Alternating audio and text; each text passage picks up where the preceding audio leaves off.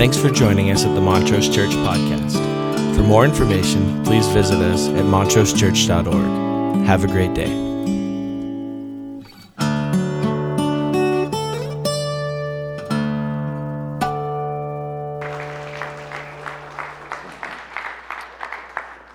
Amen. How you doing? Well, I don't know if you know, but things are different here on the platform than normal. So, just want to kind of put this out there at the beginning, and you can think about it. You and I, we tend to live a merit-based life while we participate in a grace-based faith. I'm going to say it again. We tend to live a merit-based life while we participate in a grace-based faith. You wouldn't think that just talking about the grace of God would be controversial, would you? You wouldn't think that like it would inspire theological arguments or discussion, but it turns out the subject of grace is a big deal. It creates a lot of energy around it. And part of the reason it creates so much energy around it is because a lot of you were raised like I was raised. And that was, we were raised with a work ethic. Amen. Yep. Yeah. My dad knew nothing about child labor laws. Didn't understand them, didn't care about them. Believed that hard work was good for you. And if you hurt yourself in the process, you learned something along the way. And so I grew up, and that makes sense. My dad grew up in a very poor family. He went to work while he was still in high school to support his family. Not a single amen at that. I mean, imagine a kid in high school going to work to contribute money, get where I'm going here? To the family. Still no amens at all. Got the high school kids here, and they're like, yeah, that ain't happening. No, I ain't doing it. And it's harder now than it was. I mean, you know, people would give you jobs back then, and they would pay you, and you could contribute in some way. And plus, it just was easier. It was just simpler. Life, there weren't cell phones or internet or any of the other myriad of expenses that it takes just to operate your own life, much less anybody else's. So I grew up believing that and being taught that if you work hard, everything will work out. And that fit very nicely into our ideal as a country, as Western people, not just in the United States, but all really Western thinking. We're all Neoplatonists. We have been for a long time. And in that process, our collective, our cultural psychology, our cultural philosophy is that if you work hard, you get stuff. And so we carry that right into the church. We carry it right into the idea of grace. And then what happens to us as we celebrate grace is we really, underneath it all, we appreciate grace, but we really believe that we're earning some stuff. And then we have all kinds of theologies that help play into that. So for example, when the scripture says, trust in the Lord with all your heart, and he will give you the desires of your heart. We're like, well, there you go. I'm going to get some stuff from God. I'm going to do some stuff. And I'm going to contractually obligate God to give me some stuff. And we live in this meritocracy. We practice it. Preachers preach it. Give God $1. Write your check of seed faith, and God will cause you to be wealthy and have abundance. And sometimes when we think about our own inner world, our own spiritual journey, how we're doing psychologically, emotionally, we have to admit this. I'm a little angry. Because I don't know if verses like this make you angry, but how about this one? You will reap what you sow. Ha! How's that working out for everybody? Everybody feel like you're reaping what you're sowing? Some of us are reaping things we didn't sow. We're getting a better deal than we deserve. Amen. All of us at some level are. There's somebody in our life right now that would say to you, hey, if you got what you deserved. Yes. But for most of us, like here's the place, like, I don't know, if you're a caregiver, you know, a person that likes to give care, then you sort of assume that at some point you're setting a good example and other people will learn from you, and then they will give back. the rule of reciprocity. I can hear you, by the way. I can't hear you people on the internet. It turns out you're not much quieter than the people in the room. So here's this reality, that the sense that if you're a caregiver, you keep thinking, I'm going to keep giving care, and then everybody's going to learn to give back, and we're just going to be one big family of caregivers, and we're all going to give to each other. But we all know that's not how it works. If you're a caregiver, it turns out you attract caretakers. It's just how it works. Like every caregiver can handle about 10 caretakers. And that's just how it works. That never changes. And this is where Jesus spoke these words. He spoke these words in a context that says, if you want to be a servant to everybody, guess what? You will reap what you sow. If you serve, people will let you serve more and more and more. You'll get more and more chances to serve. Amen? But we get this stuff messed up in our heads. And we start to live a merit-based life in a faith-based, or in a grace-based faith. And it creates issues. And it's controversial to talk about grace. Viktor Frankl came to the United States post-World War II. He was a prisoner of war during World War II. Wrote a great book called Man's Search for Meaning. And he made this observation after being in our culture for a little while. I recommend that a statue of responsibility be put on the left coast in order to offset the Statue of Liberty, which resides on the East Coast. And his observation was simply this, that people in this country celebrate freedoms, but they don't always take seriously responsibility. Amen. And we transfer that into the church. So when you talk about grace, people are like, don't be throwing that grace around in here. That's all crazy grace. Let's talk responsibility. Let's talk about how we're supposed to behave. Let's talk about that for a little while. And then here's what happens to us. God's great desire and plan is that he pours out his grace. Grace is defined by the unmerited favor of God. And once God has poured out his unmerited favor, and you've been the recipient of this amazing gift, then you go practice grace in the life of others. When you live in a meritocracy, we believe we've earned something, and therefore we're mad at other people who aren't earning it as well as we are. Okay, that's uncomfortable and awkward on some level. And what makes this hard is that there's another concept in Scripture. It's not just about grace. There's also the concept of covenant. And in the concept of covenant, we have this idea in which God says, I have a part to play, and you have a part to play, and together we'll do something great in the world. Articulated first and most clearly with Abraham in the original covenant. Abraham, walk before me and be blameless, and I will be your God, and you will be my people. And through you, all the nations of the world will be blessed. And this concept exists, this concept of covenant.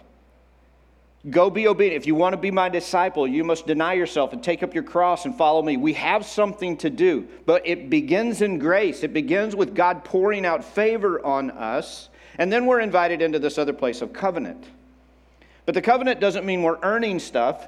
Sometimes we believe if we do what God wants, we are contractually obligating God to give us something. How's that working out for everybody?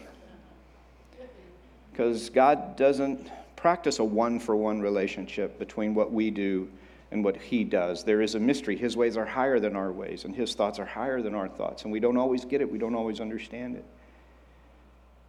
So I would guess this morning, online, in the room, there's a lot of us who have an understanding of earning our way. We have an understanding of bargaining with God. Yes. We carry around shame inside of our hearts. Like we're shocked that we need grace. Like God set up the whole system going, guess what? You're human and you will fail. And here's what you're going to need. Grace. You're going to need some grace. Thank you. That was a good, hearty amen. And the truth of that is, when we stop and we contemplate the celebration of grace, it seems like if we let it distill down, that anybody who gets quiet long enough to set aside the meritocracy, to set aside the whole idea that I'm earning something, that instead I'm a fallible human being who is desperately in need of the grace of God and who finds it poured out freely on me. Then we write words like this, amazing grace, how sweet the sound that saved a wretch like me. I once was lost, but now I'm found. Was blind, but now I see. 'Twas grace that taught my heart to fear, and grace my fears relieved. How precious did that grace appear, the hour I first believed. We write, the Lord is my shepherd, I shall not want. He makes me to lie down in green pastures. He leads me beside still waters. He restores my soul. He leads me in paths of righteousness for his name's sake. Even if I walk through the valley of the shadow of death, I'll fear no evil because you are with me. Your rod and your staff, they comfort me. You anoint my head with oil. My cup overflows. Surely goodness and mercy will follow me all the days of my life, and I'll dwell in the house of the Lord. That's a psalm of grace. Amen. Grace, grace, grace, grace, grace upon grace. And some of us in this room, some of us listening right now, you need to take a deep breath and let the grace of God envelop you. Just for a minute, let go of the meritocracy. Just for a minute. Stop earning. Stop bargaining. Stop filling the shame.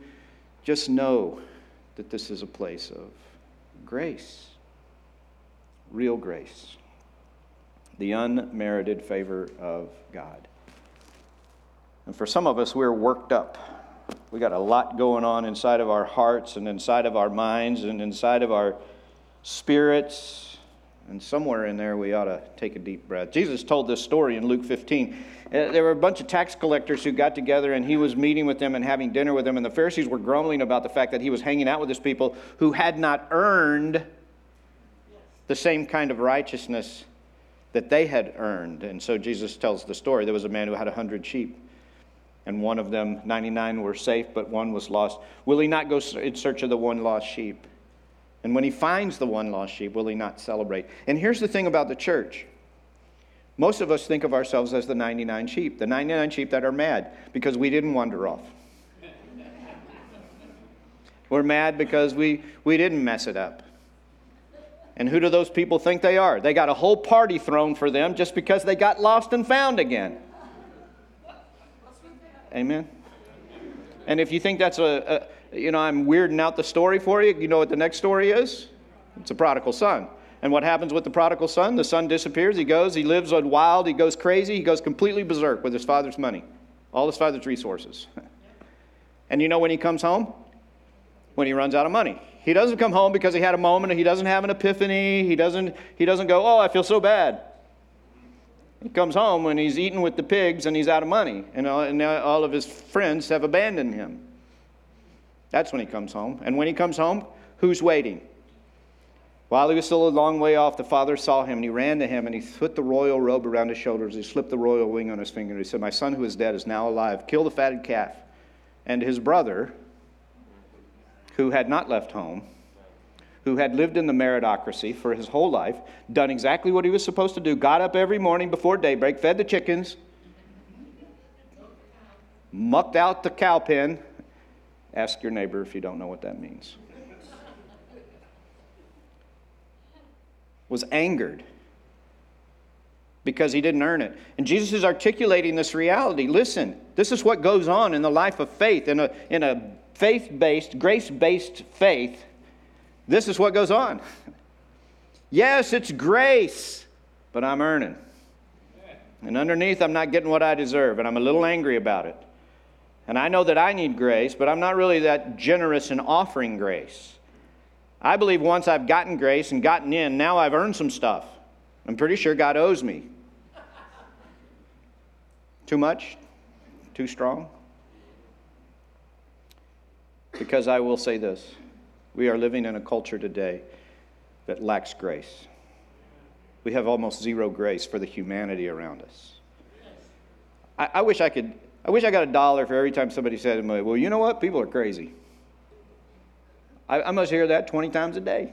I mean, you couldn't live on it, but you could buy a hamburger. Yeah, in and out. We are recipients of grace. We're to pour out grace. We don't even do this in our own homes. We don't even pour out grace on our parents or our children or our siblings or our in-laws. We can't stop and think for a moment about how God has poured out grace on us, and we're supposed to be the conduit through this grace, through which this grace flows. As I have a new command I give you, that you love one another. As I have loved you, so you also ought to love one another. By this will all people know that you are my disciples, by your love one for another. Not by your merit, not by your purity, not by your holiness, not by your rule keeping, not by your earning, not by your piety, not by how many times a day you pray. Prayer's good. And in covenant, it's not we're earning something. It's that God is saying, listen, in covenant, I want you to live healthy. I want you to live whole. I want you to have good relationships with each other. Here's the reward. Live well and good things happen. Not one for one, but overall. If you live this way, your life will go better than if you live a different way. And God pours out His grace. Isaac Watt was born in 1674. If you're keeping up with world history, you know that we've jumped now 100 years post-Reformation, and some things have happened. So Martin Luther nails the 95 Theses to the door in 1517. We have the Great Reformation. Lutheranism rises in Germany. Well, in the ensuing 100 years, a lot of stuff happens. Presbyterians get involved. The Baptists and the Anabaptists get involved. We have a move called Protestantism. And the rise of Protestantism in the 16th and 17th century is this epic thing that goes on and has massive ramifications. Well, meanwhile, over in England, about the same time that the Protestantism is rising in the eastern part of Europe, Middle Europe and Eastern Europe, over in England, some other things are going. Namely, Henry VIII has decided that he wants to divorce his wife, and the Pope says no. Well, the Reformation has so damaged the power of the papacy that King Henry VIII just says, well, I'll tell you what I'm going to do. I'll start my own church. So he does, and Anglicanism is born. And after Henry dies, we have this tug-of-war that goes on between his children and the heirs. We have Mary, Queen of Scots, who comes, Bloody Mary, and she purges the monarchy of all of those who are not loyal to Catholicism. And then she is ousted, and we have this tug-of-war. Finally, at the end of the 16th century, King James comes to power, and he solidifies Anglicanism, and he commissions the translation of a Bible that you know as the King James Version of the Bible. And Isaac Watt was born in 1674. He's born later in the 17th century. As a young boy, he was brilliant. By the age of 4, he was already learning Latin. By the age of 9, he had mastered Greek. By 11, he had mastered French. By 13, he had mastered Hebrew. He was a sought-after student, and he was offered the best positions at Cambridge and Oxford, the two premier universities in the UK at the time. However, he was born to a family of dissenters. Now, the dissenters were an interesting group. They were the folks, and we could go into all of the language. We won't, because I can tell you're already bored with the history that we're doing. But we could go into all the story of who the Puritans were and who the Separatists were and how the Pilgrims became the Pilgrims and how they ended up on the Mayflower. It all is around this same thing that's going on. The rise of Anglicanism and its separation from Catholicism. So the Puritans wanted to purify the church. They weren't a radically moral group of people. They weren't killjoys. They weren't people that never had any fun. They just wanted to purify the Church of England of all of its Catholic roots, just so you know. The Separatists wanted to be separate. They wanted to have their own thing. They wanted to be independent from the Church of England. And in that, they were dissenters. They said, I don't want to be a part of the church. When Isaac Watt was born, his father was in prison because he was a dissenter. He was not cooperating with the Church of England. And so Isaac Watts grew up in that environment. At the age of 16, he decided not to go to Oxford or Cambridge. Instead, he decided to go to a dissenters' college, a small college. He complained very often to his father about the state of singing in the church. That, in fact, he said that people who, came to church and sang did so without a great deal of joy. It was almost like you couldn't really tell that they were singing about grace and celebrating and, things like that. This is what he said, to quote, "To see the dull indifference, the negligent and thoughtless air that sits upon the faces of a whole assembly while the psalm is upon their lips, it might even tempt a charitable observer to suspect the fervency of their inward religion." And so his dad said to him, well, if you don't like it, why don't you fix it? And so at the age of 18, he wrote his very first hymn. The title of that hymn was Behold the Glories of the Lamb. Isaac Watt would go on to become known as the father of English hymnody. He wrote dozens and dozens and dozens of hymns. Upon graduation, in 1701, he became the pastor of Mark Lane Congregationalist Church, one of the leading dissenter churches in England at the time. And he would serve there for the next 11 years. Increasingly during that time, his health, psychologically speaking, was deteriorating. You know, we get glimpses of this back in history. We just don't always call it what it is. But we can look back now and we can say that Isaac Watts suffered from debilitating anxiety and depression. And so in 1712, he left the pastorate and he went to live in a small, secluded cabin on the estate of a friend of his family's. And he remained there the rest of his life. He continued to write beautiful hymns. I think it's so powerful to stop and think about this. That a person who couldn't do the outward things and earn, couldn't get up and go to work every day and do the things that would make you think, that God opened something in him that allowed him to see and write and articulate beauty and poetry, and so very often the grace of God. Powerful hymns like Joy to the World, the Lord has come, let earth receive her King. And like the hymn we sang this morning, When I Survey the Wondrous Cross on which the Prince of Glory died, my greatest gain I count but loss, and pour contempt on all my pride.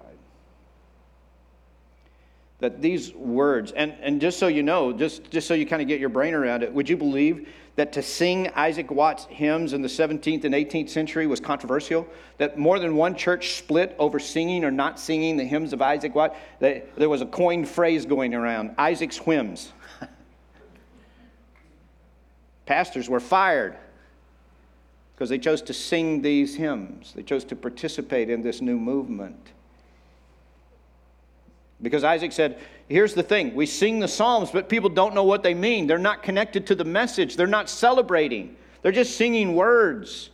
Their spirit, their heart, their mind is not connected to, we're talking grace. We're talking about the celebration of grace. And so he said, if I have to bring the illusion down, I'm trying to do this, he said. I'm just trying to imagine if David wrote the Psalm today, what words would he have used to convey to this culture the message of grace and love and the truth?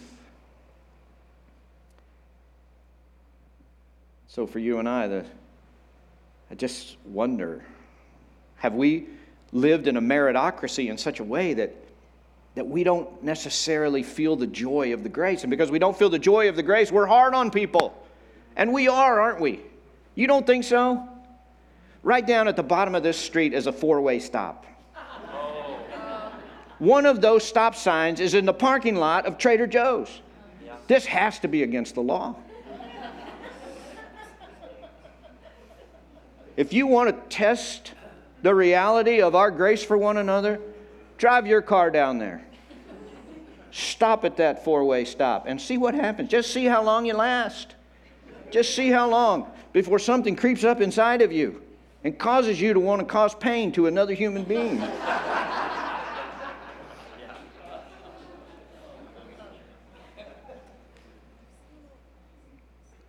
Watts, who was reading Paul's writing, came across two passages of Scripture that impacted him. Paul, who demonstrates for us this reality of what it means to live a merit-based life in a grace-based faith, who earned his way for everything he did, but came to an abrupt encounter with the grace of God on a road to Damascus with a bright light from heaven. So that after that moment, he would write words like this, Philippians 3:7, but whatever were gains to me, I now consider loss for the sake of Christ. What is more, I consider everything a loss because of the surpassing worth of knowing Christ Jesus my Lord, for whose sake I have lost all things. I consider them garbage that I may gain Christ. Galatians 6:14, may I never boast, except in the cross of our Lord Jesus Christ, through which the world has been crucified to me, and I to the world. It was that passage of Scripture in Galatians that actually inspired Isaac Watt in 1707 to write the words, when I survey. Listen to them again. When I survey the wondrous cross on which the Prince of Glory died, my richest gain I count but loss, and pour contempt on all my pride. Forbid it, Lord, that I should boast, save in the death of Christ my God. All the vain things that charm me most, I sacrifice them to his blood. See from his head, his hands, his feet, sorrow and love flow mingled down. Did e'er such love and sorrow meet, or thorns compose so rich a crown? Were the whole realm of nature mine, that were a present far too small. Love so amazing, so divine, demands my soul, my life, my all. Can I ask you this morning this question? If I were to invite you to a space in which you just took a deep breath and you just told your brain to be quiet, and you just told your emotion and your heart to calm down, and you just said, all the things that I'm working on, all the things that I'm working out, all of my political opinions, all of my pandemic opinions, all of my thoughts about the way the world should work versus the way it does work, all of my thoughts about everything, it's above my pay grade. That in fact, God has prepared good works for me to do in advance, and there's a place for me to engage in the covenant side of this. But before I get ready for the covenant side of this, whoever wants to be greatest among you should be the servant of all. Let this mind be in you that was also in Christ Jesus, who being in very nature God, did not think equality with God something to be grasped, but emptied himself, and became obedient unto death, even death on a cross. Therefore, God has highly exalted him. That you and I are supposed to become servants in our covenant work. I don't know about you, but servants seem to have an attitude of humility. Seem to have an attitude in which they are there to serve. They're not there to spew opinions. But we are called to do good works.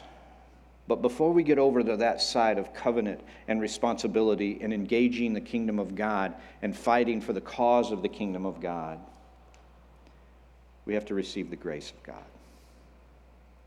And I'm guessing that there are people in this room right now that desperately need the grace of God. You just need to feel the unmerited favor of God. You don't have to earn. You don't have to bargain.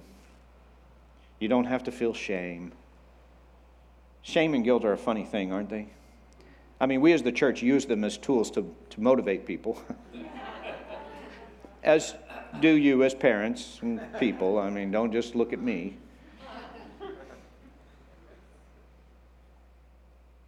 Like, guilt and shame are like, well, I'm so sorry, God, that I'm human and I failed. And God's like, yeah, I didn't see that coming.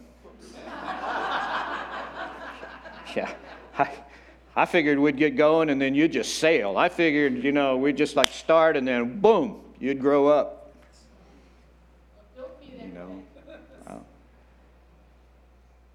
So shame is that emotion that says, I can't believe I let down God. And God said, I don't know if you know this, but I made provision for the fact that you would fail. And that you would fail sometimes because you were trying really hard, but you just blew it. And then other days you got up and you didn't try at all, and you blew it. And then some days you were mad, and so you just acted out. And then some days you were sad, and you acted up. I don't know. But I do know this. You're going to need some grace. And I'm going to start there. And every time you need it, I'm going to provide it. And oh, by the way, as I pour out grace on you, I'd like for you to pour out a little on some other folks. And I'm guessing that we should quiet down and let the grace of God settle over us. Tiffany Hammer is a songwriter. A few months ago, she and a group of songwriters were sitting down and they were celebrating and thinking and praying around Exodus 14:14. This is what it says: the Lord will fight for you. You need only to be still. I'd just like for you to let that sink in. The Lord will fight for you. You need only to be still. I don't know what you're fighting. I don't know where your battle is. I don't know what's going on. I don't know if it's emotional, relational, physical, cultural. We got enough battles on every front. They're real. They matter. Let this verse sink in. The Lord will fight for you. You need only to be still. It fits in with the whole teaching, if God is for us, who can be against us? He who did not spare his own son, but gave him up for us all, how will he not also graciously give us all things? And God is in your story. Our story is not the story, but our story matters. We're a part of a bigger story. And today, this morning, as you think about it, the group that sat down, they began to write together, and they wrote the song that we sang earlier called Quiet. This is what Tiffany writes about it. When the world feels as if it's turned upside down, and each day brings a new gloomy outlook, it's difficult to know which voice to trust. We live in a world where the loudest voice is often the most heard, but God's voice is usually heard in the moments of stillness. She concludes, this song's an honest prayer between us and God, between people who desperately need to hear his voice. So the band's going to come back up, and we're going to sing this. And you sang it once. Maybe it's a new song to you. I'll tell you this. It's not one of those rousing anthems that the whole congregation just gets on their feet and sings, because the melody is kind of, moving in a way that's sometimes hard to keep up with. So this is what I want to encourage you to do. I want you to sit back, and I want you to receive the grace of God. I want you to let go of some battles. I want you to rest your mind and your heart and your spirit. I want you to remember that God will fight for you. You need only to be still. That there'll come a time and a day and a place for covenant and work and doing the good works of God. But before we can move forward, we start with grace. Grace upon grace upon grace upon grace. Amazing grace. How sweet the sound. When I survey the wondrous cross, my greatest gain I count but loss. Just receive. Just let God love you. Just let him be in your story and in your spirit. God, would you help us? We'll jump in on a word or two. We'll sing along as we can, but would you just use these moments? Would you apportion grace to every single person as there is need? Whether they're here in the room, whether they're joining us online, whether they're joining us on Sunday morning or on Thursday afternoon or wherever they are in the course of their week, would you take these moments to quiet everything down? So appropriate to sing a song called Quiet. Would you remind us that the story of your word is a story of grace? I pray now that you would apportion grace to each person as there is need. I pray it in the name of the Father and of the Son and of the Holy Spirit. And everybody said together, Amen. Receive. Thanks for joining us at the Montrose Church Podcast. For more information, please visit us at www.montrosechurch.org. Have a great day.